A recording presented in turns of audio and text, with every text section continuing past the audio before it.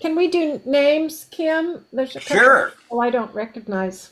Oh, okay. And I'm Kim, and I live in Austin. Emily? Hi, I'm Emily, and I live in San Antonio. Ah, okay. I'm Laurie, and I live here in Austin. And Jess? You're muted. Can you hear me now? Yes. Good. I've been using Zoom forever and I still forget. Um, my name is Jess. I'm here in Austin. I'm Cody. I'm here in Copper's Cove.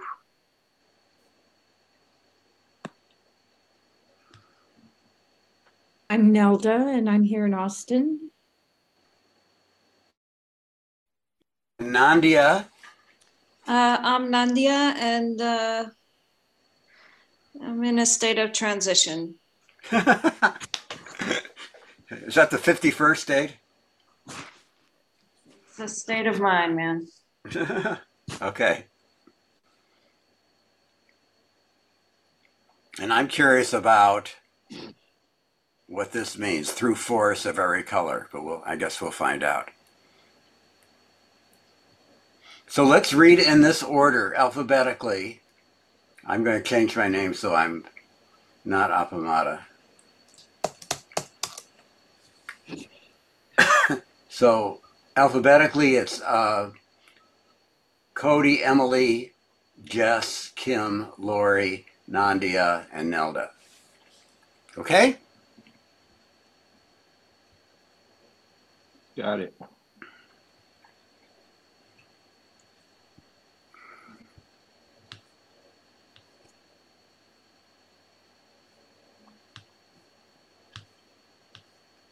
And it's always been our tradition to read the preface and the introduction, so let's start here. Cody. Oh, and we pause at the end of every paragraph. So if you have any questions, comments, then you can ask. Okay, Cody. All right, preface. For a long time, I've thought of the Koan tradition as a giant dragon curled at the bottom of the ocean. I first had intimations of this Koan dragon as a teenager, standing for hours in the aisles of a bookstore just outside of UCLA, reading books on Taoism and Buddhism. The meeting inspired me to walk up the block and study classical Chinese and Japanese so that I could read the literature of these traditions in their original languages. My first gratitude is for my professors there, especially Ashikaga Sensei, who gave me koans to translate in a graduate seminar of one, and who I came to understand was teaching me not just the vocabulary and grammar of the koans, but their heart mind.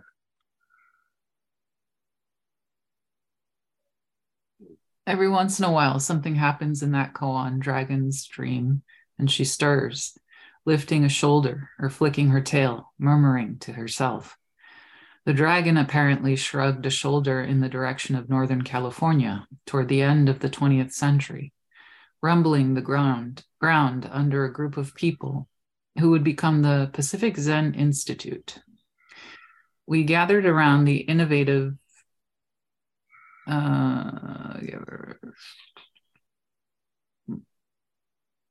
I on the wrong page? No, I think you're right. We gathered Okay. around the innovative teaching of koan genius John Tarrant. Working with him immeasurably deepened my relationship with koans, as it has done for so many others. And on most days, I've been grateful that he was foolhardy enough to invite me to become a teacher.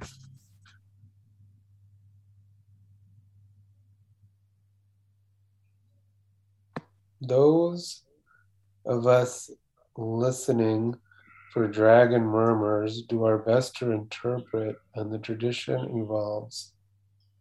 Sometimes the transmission is clear, and sometimes we make mistakes or try experiments that don't endure. In any case, I've never been worried about the koan dragon's ability to survive even our best efforts. My cohort of listeners included David Weinstein, traveling companion in the Tent Revival meeting days and still a teacher at PZI, and the late Rich Domingue, who gave us the music as only he could. Then, of course, there are all the comrades and students of those early years, some of whom went on to become teachers whose experiences and insights were crucial to the developments of this koan way.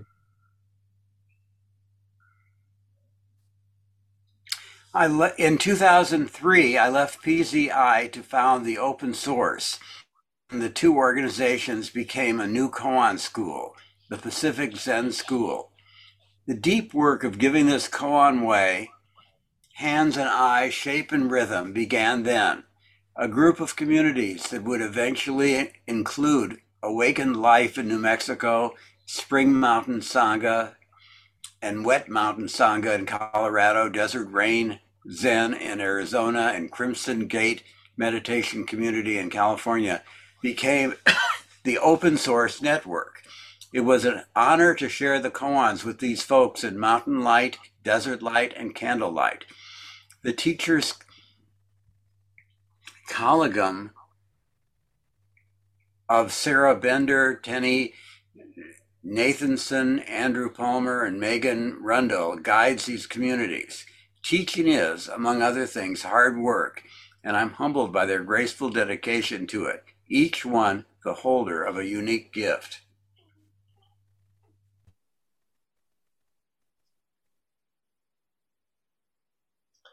For 8 years, I lived in Santa Fe, New Mexico, teaching with Awakened Life, the community that gathered there around this koan way.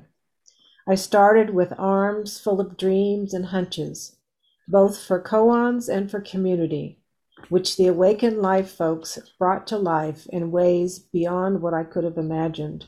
And then they dreamed it further. The community motto is, enlightenment as a conspiracy of friends. And what a wish-fulfilling jewel that is. Is it me?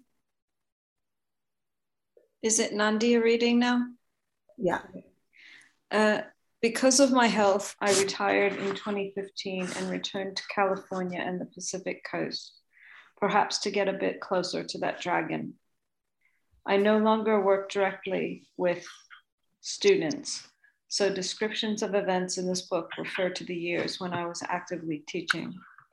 I'm happy to say that all the open source communities are still going strong. Hundreds of us have been dreaming koans together during these past decades. The wisdom, experiences, questions, requests, and innovations of all these people have been essential in shaping the ways of keeping company with koans described in this book. I like the expression dreaming koans as opposed to figuring them out. And someone was asking the other day, how do you sit with something? You know, sometimes a Zen student would be told, sit with it, like with a koan, and it's not like it's foremost in your mind, but it's kind of like it's on the cushion. How would you describe it, Lori? Sitting with something. Sitting with something? Or dreaming. I think of sitting with something as it's just kind of back, it's with you, kind of back in your mind. It's there, but you're not trying to figure it out. Feels like you're accompanying it. That's a nice way of putting it. Like taking a walk. Yeah.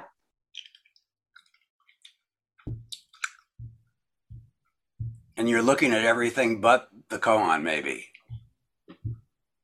Once I figured out a koan completely driving home, And, it was after koan practice and I didn't know what to do. Like, should I call everyone up and tell them what it meant? By the time I got home, it completely was wrong and vanished.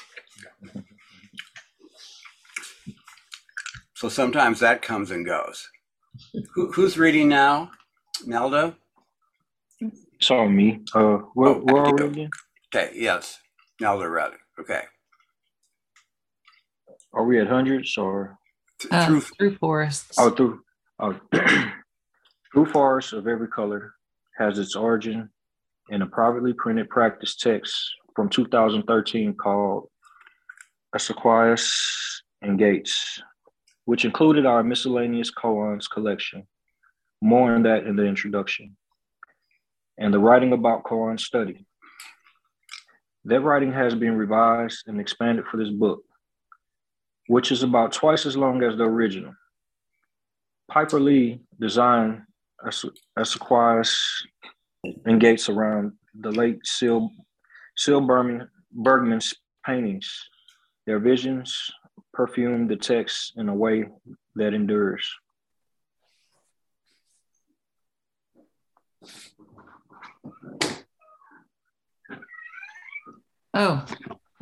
Eddie Song, executive director of Cloud Dragon, the Joan Sutherland Dharma Works, was a generous first reader of the manuscript.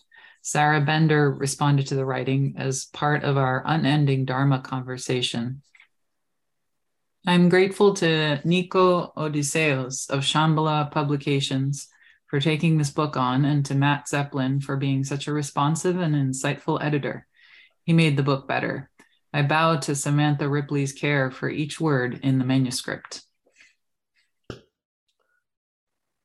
Kate Cesarelli and James Ciarone are who friendship is, and it is literally true that I could not have done most of what I've done since my retirement, including this book, without them.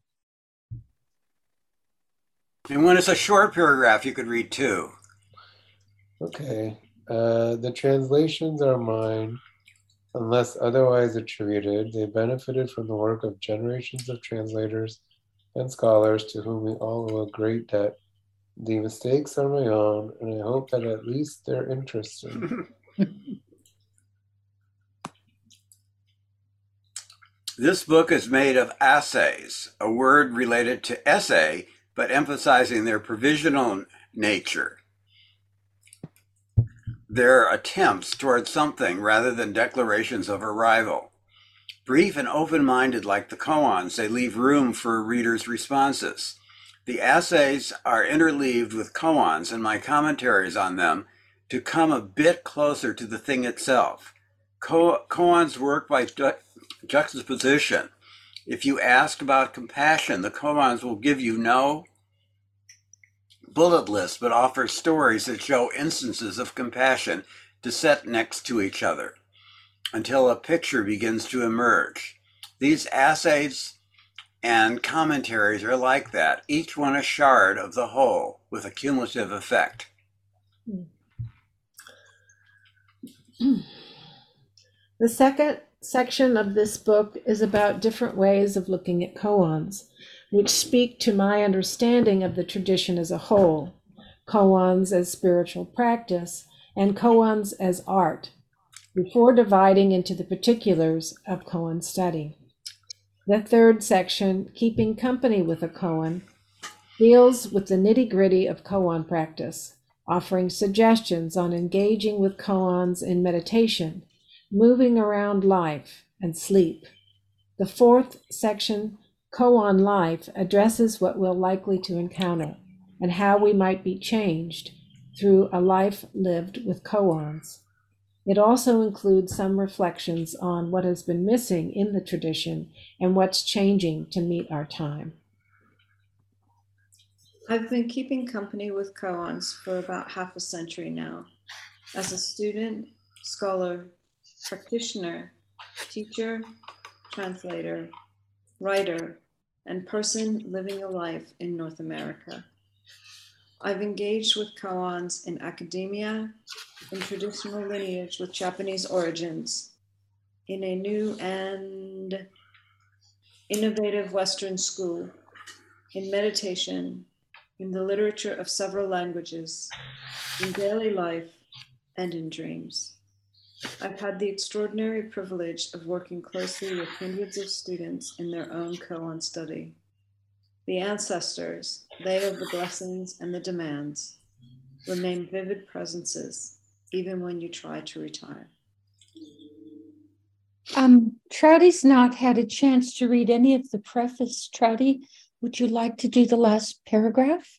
Sure. Thank you. I don't know if we're on the preface or the intro. I forgot. This is preface. All right. Well, thank you. Well Hello. done. Hi. Hello. Hello, yes. I joined late. I had to feed the cat. I came back late because I'm in a neighborhood that's a new neighborhood to me. And people gathered together and they had on the corners of their streets, they had stations with water and everybody was dressed up and I could not drive through. I could not come back. Sorry. I have explored koans with the big wandering of a student challenged by the need to articulate for others what was glimmering at the very edge of my own understanding.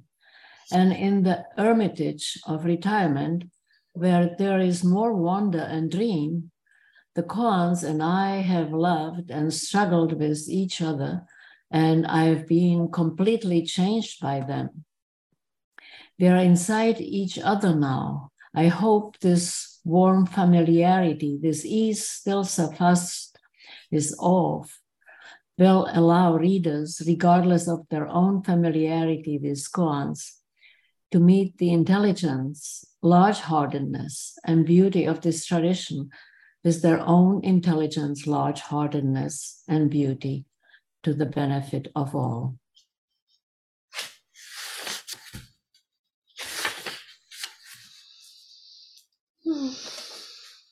First things.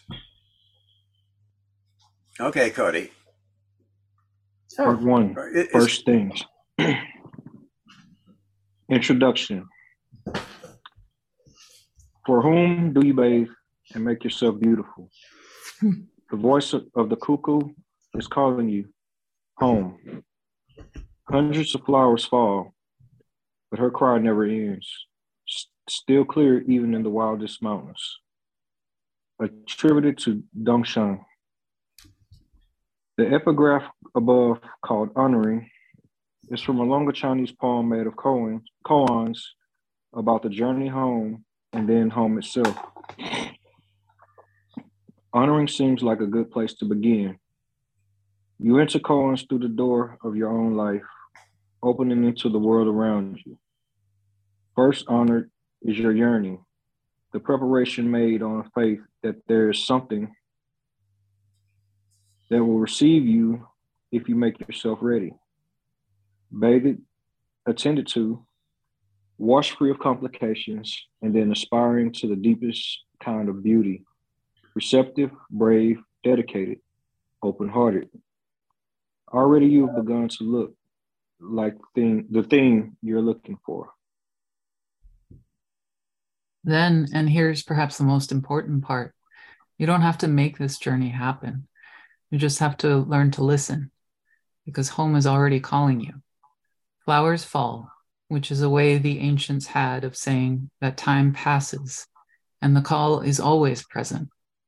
Even in the wildernesses of your life, the most confused and lost times, the call is clear if you listen for it. In Chinese legend, the cuckoo will call until her throat bleeds and turns the azaleas red.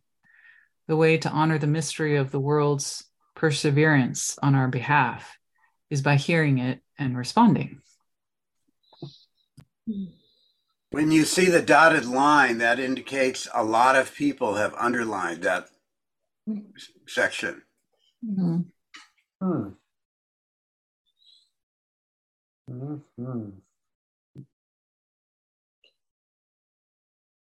Okay. Let's see. And image that captures the way koans shape this journey comes from a world away from the ancient Roman festival of Vestalia. For this festival, the women of Rome honored Vesta, the flame in the hearth at the center of the cosmos, by gathering at her temple. They walked barefoot through the streets, making contact with the ancient contours of the land, marsh and field and woods under the paving stones. Living life with the koans is going barefoot as they did, aware of the smooth and rough patches of the road, the earth's deeper interconnected rhythms, and the Rio Abajo Rio, the river under the river, falling without end beneath and through it all. Koans connect us with this larger life we sometimes lose sight of amid the concerns of our ordinary day. They make us permeable to the joys and the anguish of this life, permeable to the ways we are made of and contribute to the collective dream of the world, permeable to the primordial mystery we glimpse behind the veil of every day. But the purpose of realizing this mystery, as a Chinese teacher, Deshan, said, is to break through to grasp an ordinary person's life, to come full circle so that we might wholeheartedly ask, how can I help? This turn into life rather than away from it characterized the Chinese reception of the Buddhist teachings transmitted along the Silk Road from India, a process that began about 2,000 years ago and continued for centuries.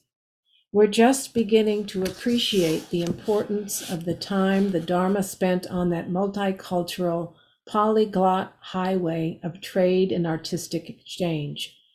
It seems to have prepared the way for a fruitful meeting in China of Indian philosophy with Taoism and other indigenous traditions. The Indian ascetic seeking the extinction of nirvana in dialogue with the Taoist sage, hoping to harmonize with the currents of the universe.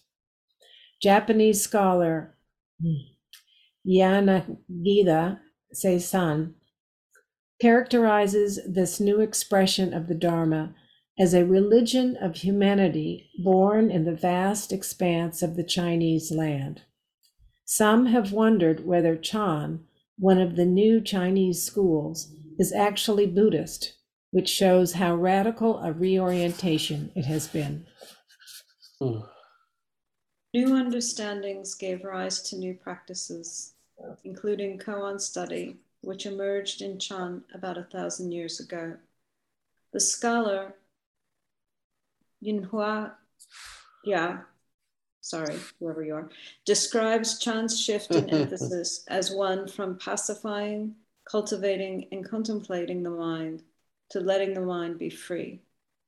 This expresses the break not only from Indian precedents, but even from other schools of Chinese Buddhism, and I would go so far as to say a divergence within Chan itself, between koan introspection and silent illumination schools, which came to be known as the Rinzai and Soto schools in Japan.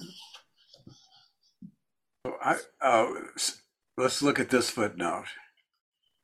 Oh, so that's just a reference, okay. And then we can go back here. Oops.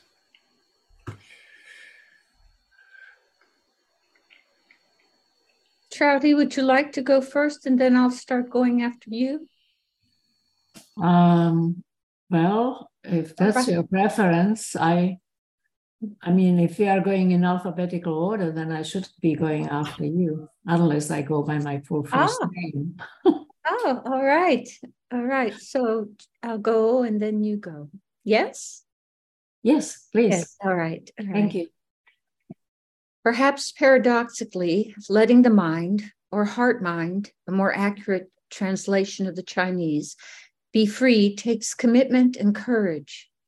In broad terms, it means dismantling anything and everything that interposes itself between you and intimacy with the rest of the world, in the belief that a truly free heart mind will be a responsive and generous one. Koan introspection, as this new practice came to be called, was transmitted through East and Southeast Asia, particularly Korea, Japan, and Vietnam. And from there, it has spread to many parts of the world. It's been in North America for less than 100 years. This is a living tradition, evolving through eras, landscapes, and cultures. The koans have always pulled for the particular genius of each new group of people who take them up.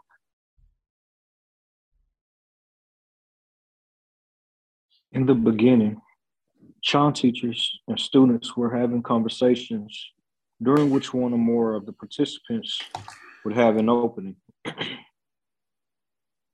Then they discovered that if other people who could be quite distant in time and space brought the story of that conversation into their meditation, they could experience the same thing the participants in the original conversation had, not a lesson or even an understanding about awakening, but awakening itself.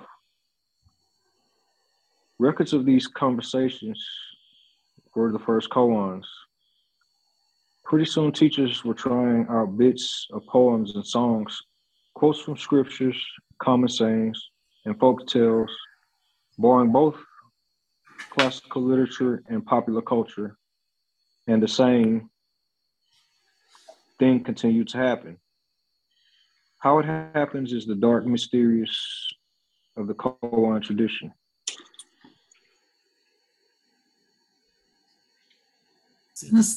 Since then, every culture that has welcomed the koans has added its own, in its own distinctive style. Koans have been collected in books, commented upon, and translated into many languages.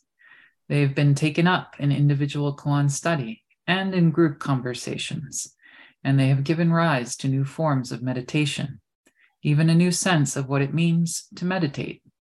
They've inspired art and fierce debates.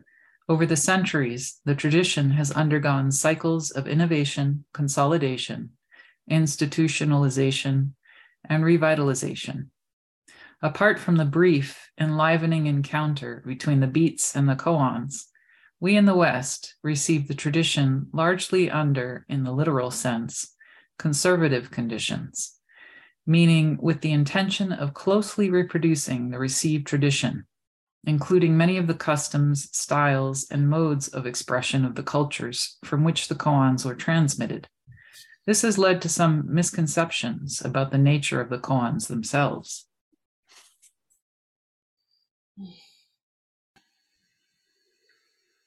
In one of the early koans, an attendant brings robes for his teacher to put on. He asks, "What is that underneath your robe?" And the teacher replies, "Intimate, tucked under the outer form next to the heart." The koans acquire the robes and adornments of each culture they enter, including our own. It is a delicate but vital inquiry to keep asking, what's underneath those layers of robes, so that we can touch the koans themselves and tuck them into our own intimacy. Here's one story.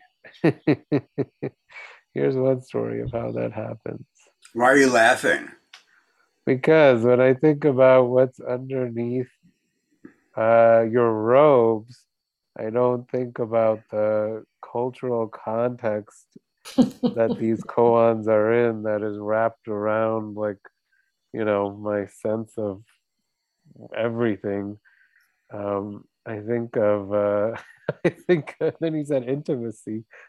So I think about private parts, So that's why I think that's why it's just a funny, it's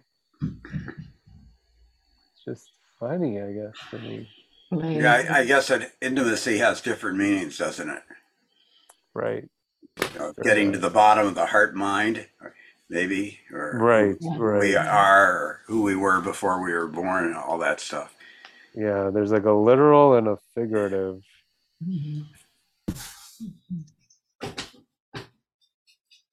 The poet Robert Creeley was once asked during a class he was teaching, "Is that a real poem, or did you just make it up yourself?"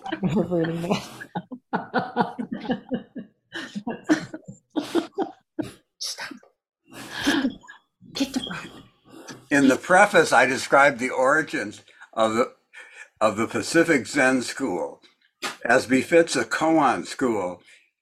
So I used to, you were supposed to have like quotations in things you wrote. So I used to make them up and give fake names to the reference. So that's partly why I'm laughing. So they weren't real quotes. And then we were supposed to do a paper about an artist, and so I made up the name and then did it about myself. But my teacher saw right through it and said this is a good self-analysis or something. In the preface, I described the origin of the Pacific Zen school. As befits a koan school, we began an inquiry. We had inherited a beautiful tradition of Japanese origin, yet we found ourselves asking some questions so fundamental it was a surprise we couldn't articulate answers that satisfied us. How actually do koans work? What are they for? If practitioners are having experiences both profound and outside the received tradition, do the practitioners have to adapt, or does a tradition? How deep really is our understanding of the ancestors? And underneath everything else, what do the koans themselves want? That's a nice question. Oops, maybe I went too. Yeah. It was a thrilling time as we explored those questions, and something new began to emerge, something that seemed to have its own momentum and fate. Stephen Karcher, a scholar of the Yijing, told me that it reminded him of how the hexagrams decided they wanted to see other climates and cultures. So they hitched a ride on Richard Wilhelm's back, out of China and into the West. I quite like the idea of being the koan's donkey.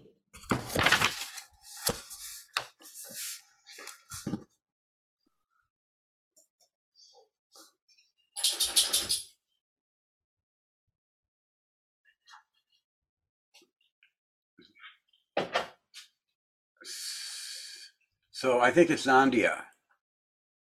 You might be muted, Nandya. Sorry, I forgot to unmute.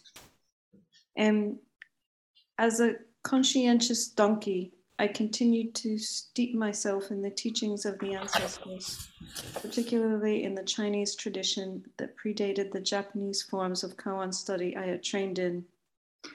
Because I can read classical Chinese, it was possible to meet those teachings unmediated by translation and interpretation, which turned out to make a big difference. This closer study of the ancients was a continuous lesson in humility. Time and again, I'd think we'd discovered something new, only to find that they'd figured out the same thing hundreds of years ago. Come here. Before I read, I just want to say again how beautifully she writes. Oh my goodness. Just lovely. It's a poem. We listened backwards to the ancestors and forward to our students. We listened to the time. Most of all, we listened to the koans themselves. When you live a while with them, a real relationship develops, no longer only about what use they have to you as a spiritual practice, but how you might collaborate with them. Of course, there was uncertainty. Could we force the koans back into a box they seem to be trying to jump free of? Or should we let it happen and try to keep up? That was a debate that did not take long to resolve.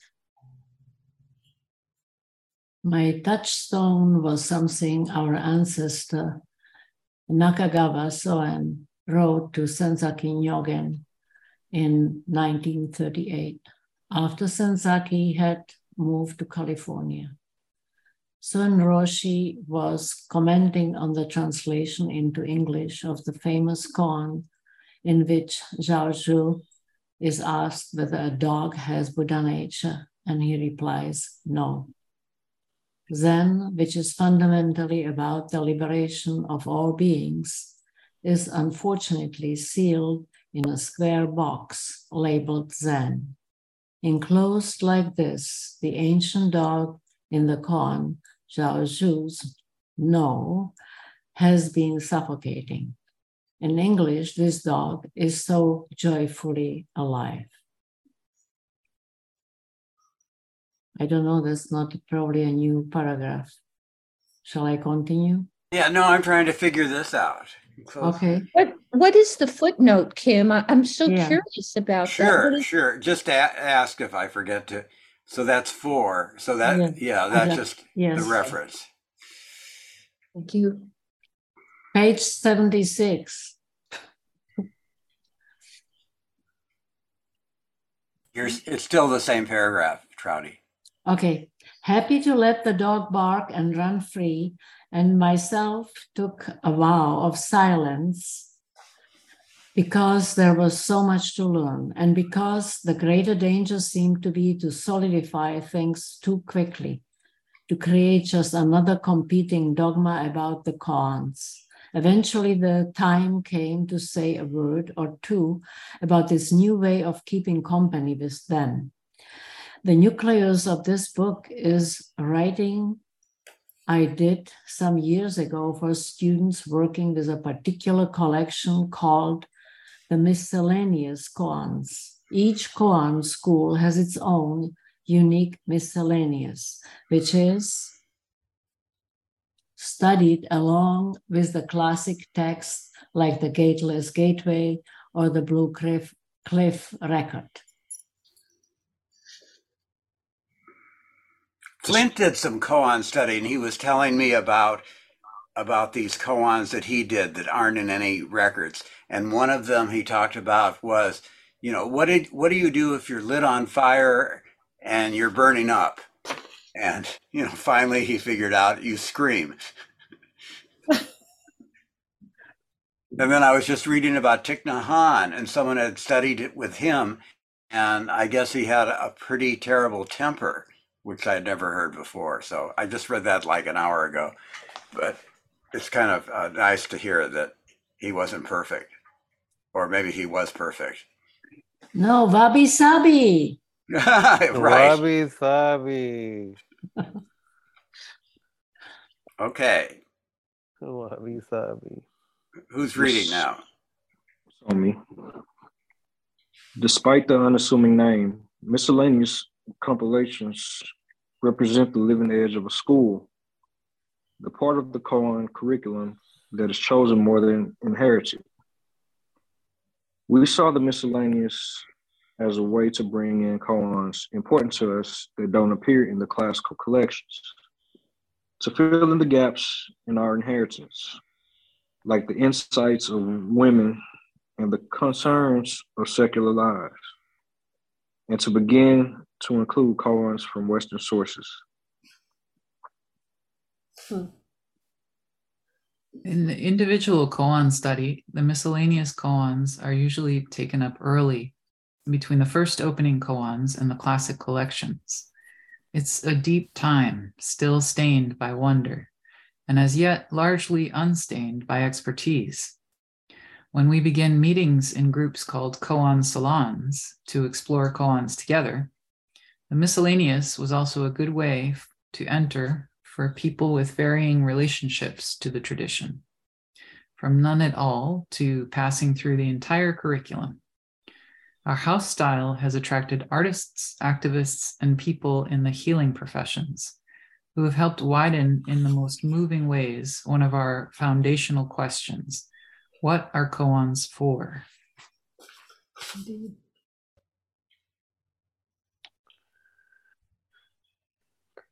As a result, many of the koans that appear in Through Forests of Every Color are from our miscellaneous. Others are from the major collections, and some from the cloud of story and commentary that surround the koans. If you find yourself growing impatient to get to actual koans, here are a few that are interesting at the beginning of a journey. Okay, is everybody ready? All right. I would go slow. All right, I'm gonna go slow, guys. This is the stone, drenched with rain, that points the way.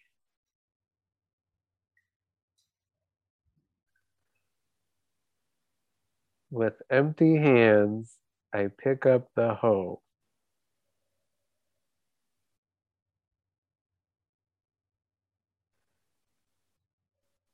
Each being's eternal radiance appears before you. Each being is an 8,000-foot precipice.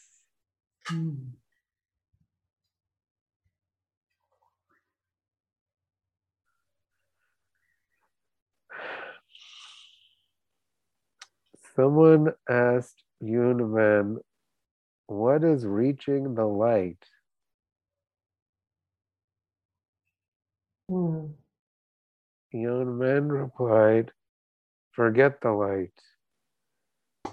First, give me the reaching.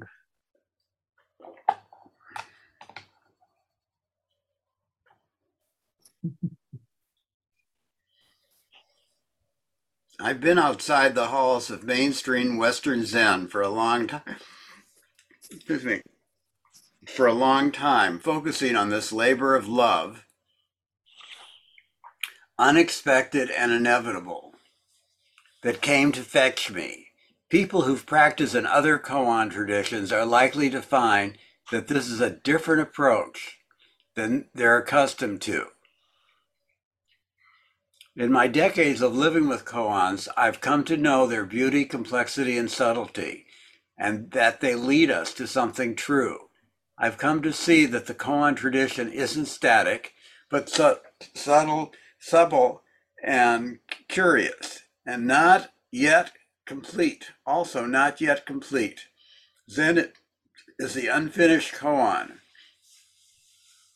As the Japanese teacher Heiken Ekiku said, I've come to trust that we, like previous generations, have something refreshing and enlarging to bring to the tradition. Our ideals of egalitarianism and inclusion, and the voices that are heard when we embody those ideals, our landscapes and poetries, the ways we dream, the particular shapes our courage and kindness take, the ways we are fierce and the ways we are tender.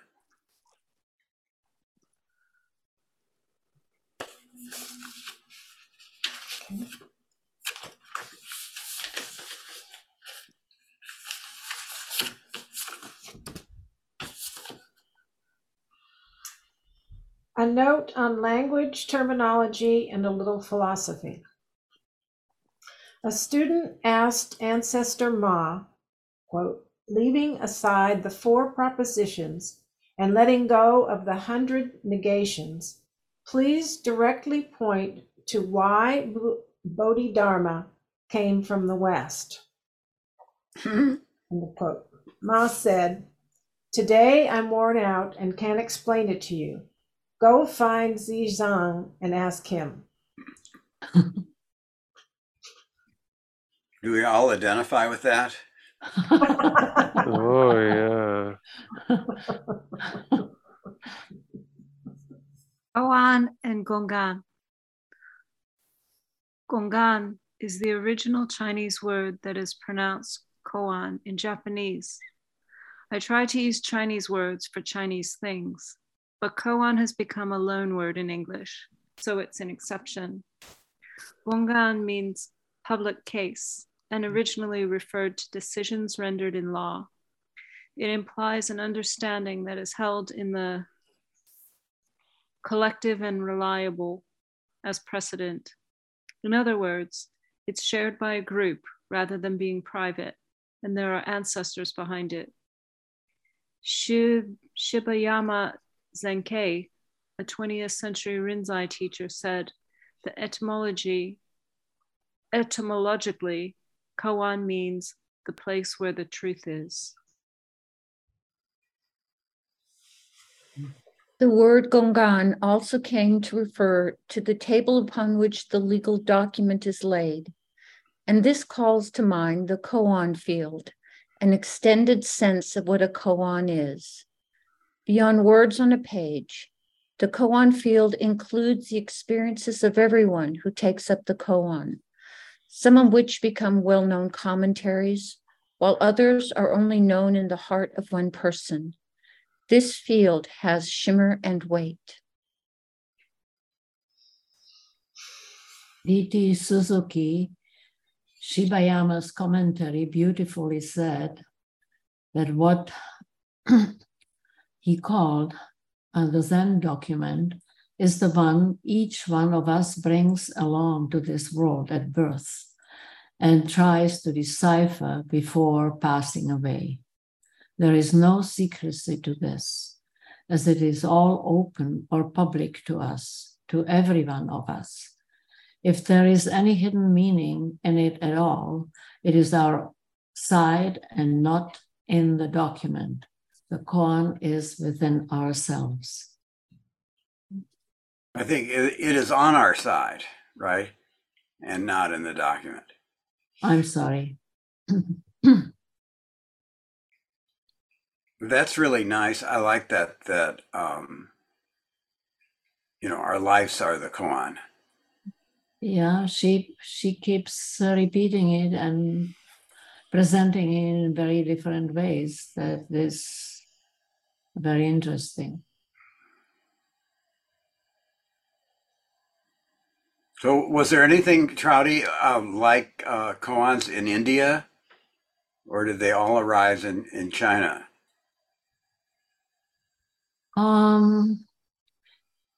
Yes, but they haven't been, as far as I know, they haven't been used like this, that it is one's life or something like that. It would be sometimes in a debate, but there would be an answer that might be puzzling and maybe will eventually deliver to the listener some opening. Like sometimes Buddha talking to some of the kings when they ask questions.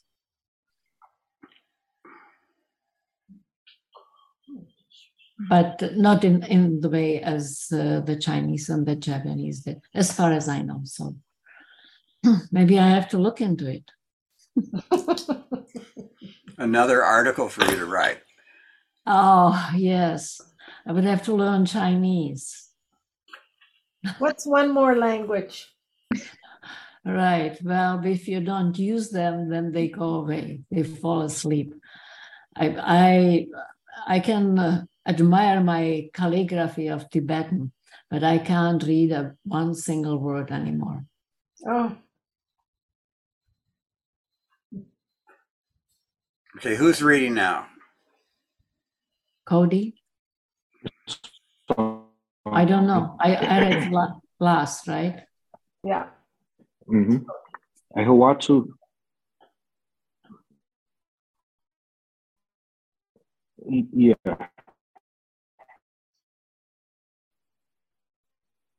Ahuwatu is a word or form that has for a long time considered the part to focus on, and koan point. And a koan can have more than one.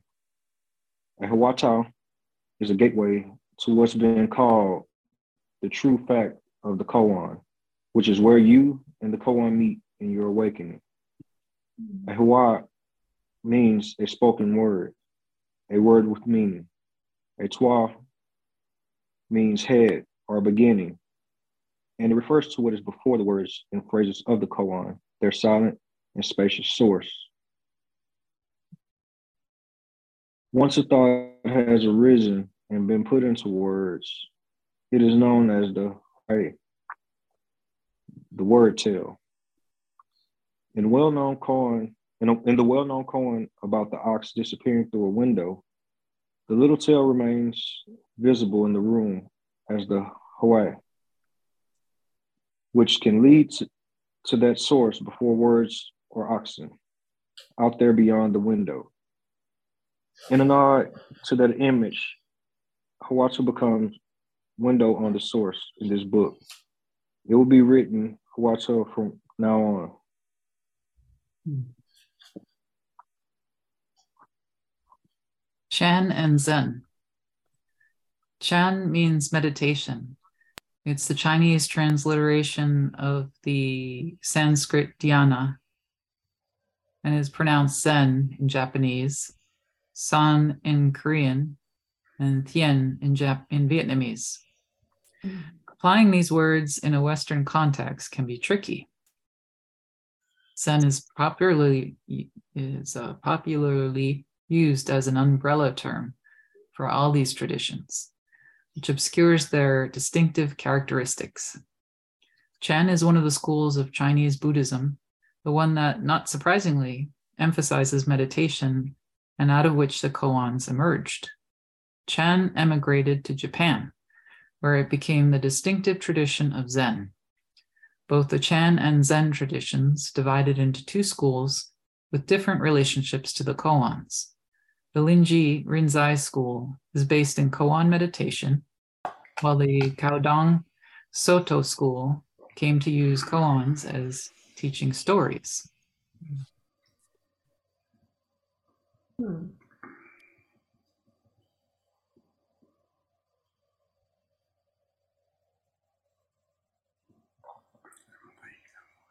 Okay.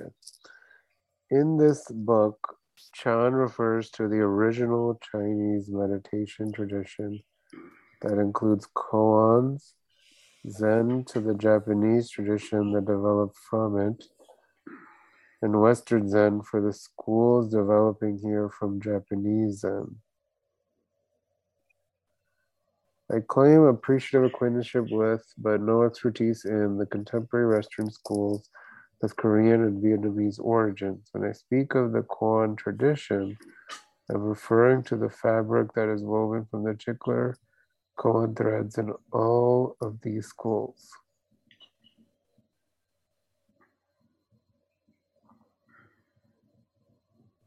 Although I trained in Western schools of Zen with both Rinzai and Soto antecedents, Zen in that sense no longer describes my teaching.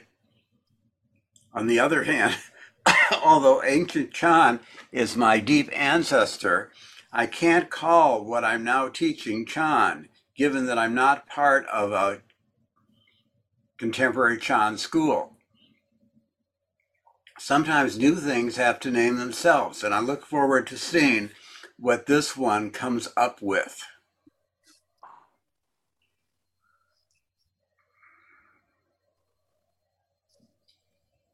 Translations things have to name themselves.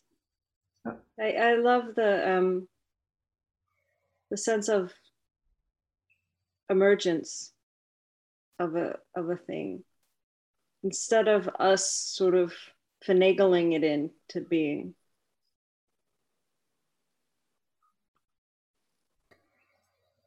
But what are you referring to exactly? The phrase "things have to name themselves" you just read. And she does this, Nandya, often it's so far about things naming themselves, things presenting themselves to us, things evolving within us, rather than our sort of being this egocentric control mechanism. Yeah, it's such a beautiful and wise allowing and resting in the universe within and around us, you know.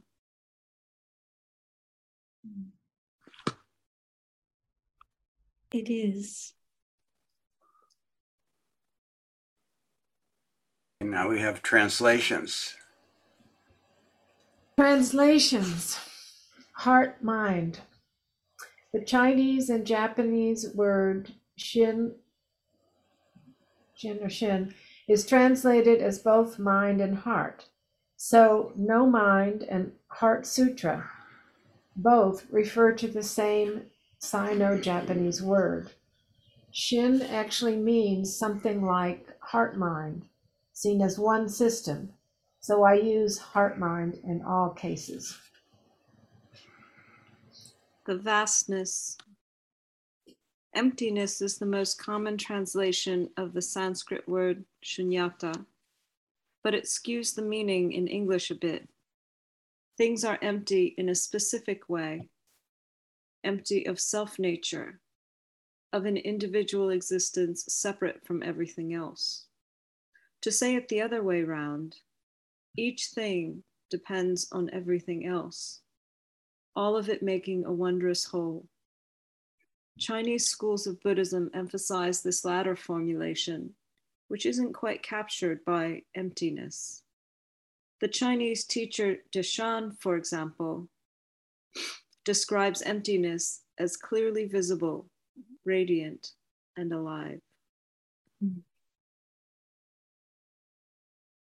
Cosmologically, sunyata is far from a void, as it is the ground of being for everything in the universe. Sunya means both empty in the philosophical sense just mentioned, and also swollen or pregnant. The physics term plenum might be more descriptive than emptiness, but it isn't in wide use. So I use vastness, which isn't perfect, but at least leans toward one of sunyata's characteristics, boundlessness, and away from what emptiness usually implies to a reader in English. Empty or emptiness can then refer specifically to being without self-nature, because emptiness is often contrasted to form. An emptiness perspective can also refer to a lopsided view, emphasizing the unreal or absolute nature of something over its material reality and particularity. I try to make it clear when I'm using it that way. Well, I need to make a comment. Some of you already heard me talking about it. So the word shunya and shunyata, shunya means zero. And the ancient Indians were very good at mathematics. And I do not know who borrowed from whom. But since Nagarjuna, I think the term shunyata in philosophy or religious practice means that there is an absence of a self. And therefore, there is nothing of essence, nothing concrete, nothing to capture or hold on to. And it's really the basis of rejecting the Brahmanical idea of Atman that eventually actually should get liberated from the cycle of lives when there is an opening, there is an awakening, and identifying then with the cosmic principle Brahman. Thank you. Well, I mean, if we just take the translation of the word by itself and take it out of the original context, we can apply a greater variety of things, but does it really fit?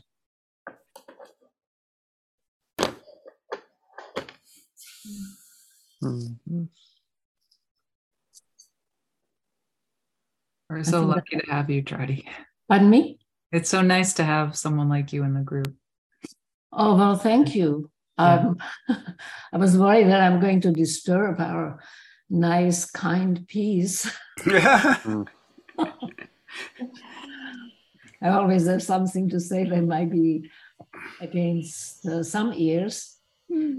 But it expands us, Trouty. What you say expands us. So thank you. Thank you. Yeah. Work in the room. Work in the room is a translation of an old Chinese term for meetings between individual students and teachers. These meetings are called sanzen, going to Zen, or dokusan, going alone to the teacher in Japanese and Japanese-influenced Western schools. But work in the room is different from both of them, and so has its own name.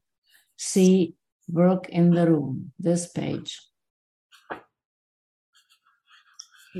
Oh, that's another chapter. I see.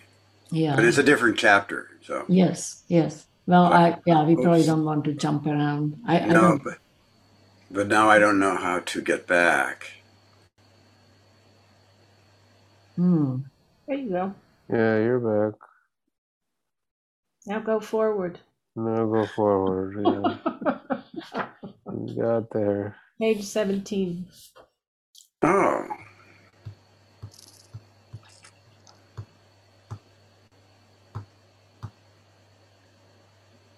Oops, you went too far. No. Back. 18. There, Yeah, this there you go. page. Yes. Yeah, Okay, languages. Mhm. there you go. Who's reading? Cody. So me. Languages.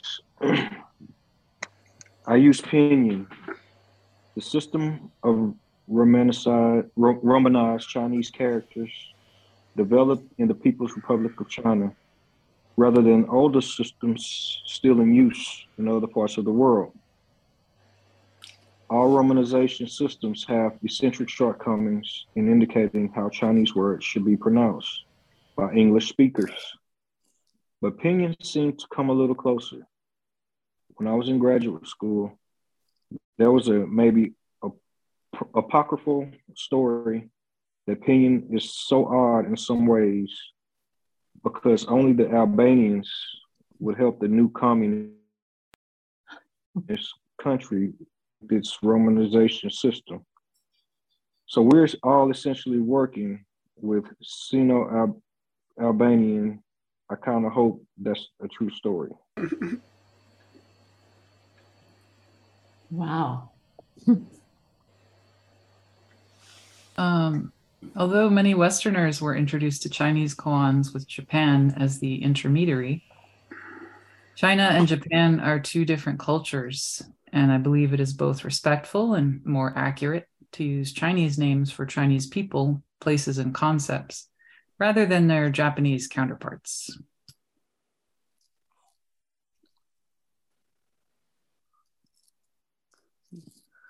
I try to find English equivalents for as much Sanskrit, Chinese, and Japanese terminology as possible, retaining the originals when they've become loan words like nirvana, or can't be succinctly translated into English like Tathagata.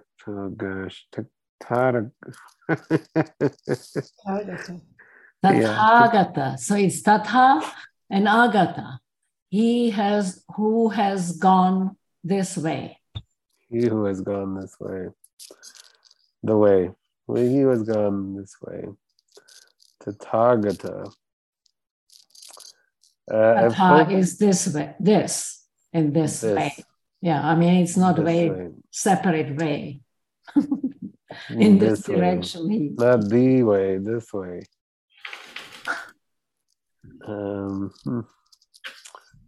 Okay. I've hoped to keep the jargon to a low roar. In a few instances, new words seem called for, as with interpermeation. Oh, okay. The usual Buddhist word is interconnection. Interpermeation is meant to more fully suggest the ways we become part of one another, are continuous with one another.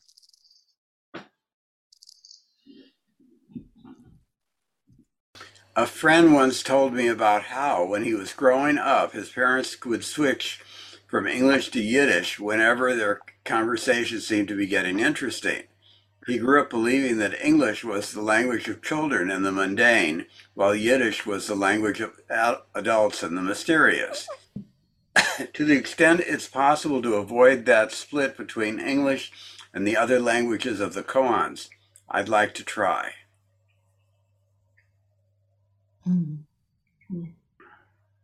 Koans in English translation. The Miscellaneous Koans collection of the Pacific Zen School, which includes extensive notes, is available online as a PDF in the format in which it was originally published in Acequias and Gates. The collection is available at Cloud Dragon, the Joan Sutherland Dharma Works, https //joansutherlanddharmaworks.org. John Tarrant and I have translated the koans in the collections that are part of our curriculum, including the Gateless Gateway, the Blue Cliff Record, the Book of Serenity, and the Five Positions. These translations are also available online at Cloud Dragon. Well, I suggest we stop here for tonight. What do you guys think? Sounds good to me. Sounds good to me. And we can start fresh. We can start fresh with the sound of one hand. Yeah, something to look forward to.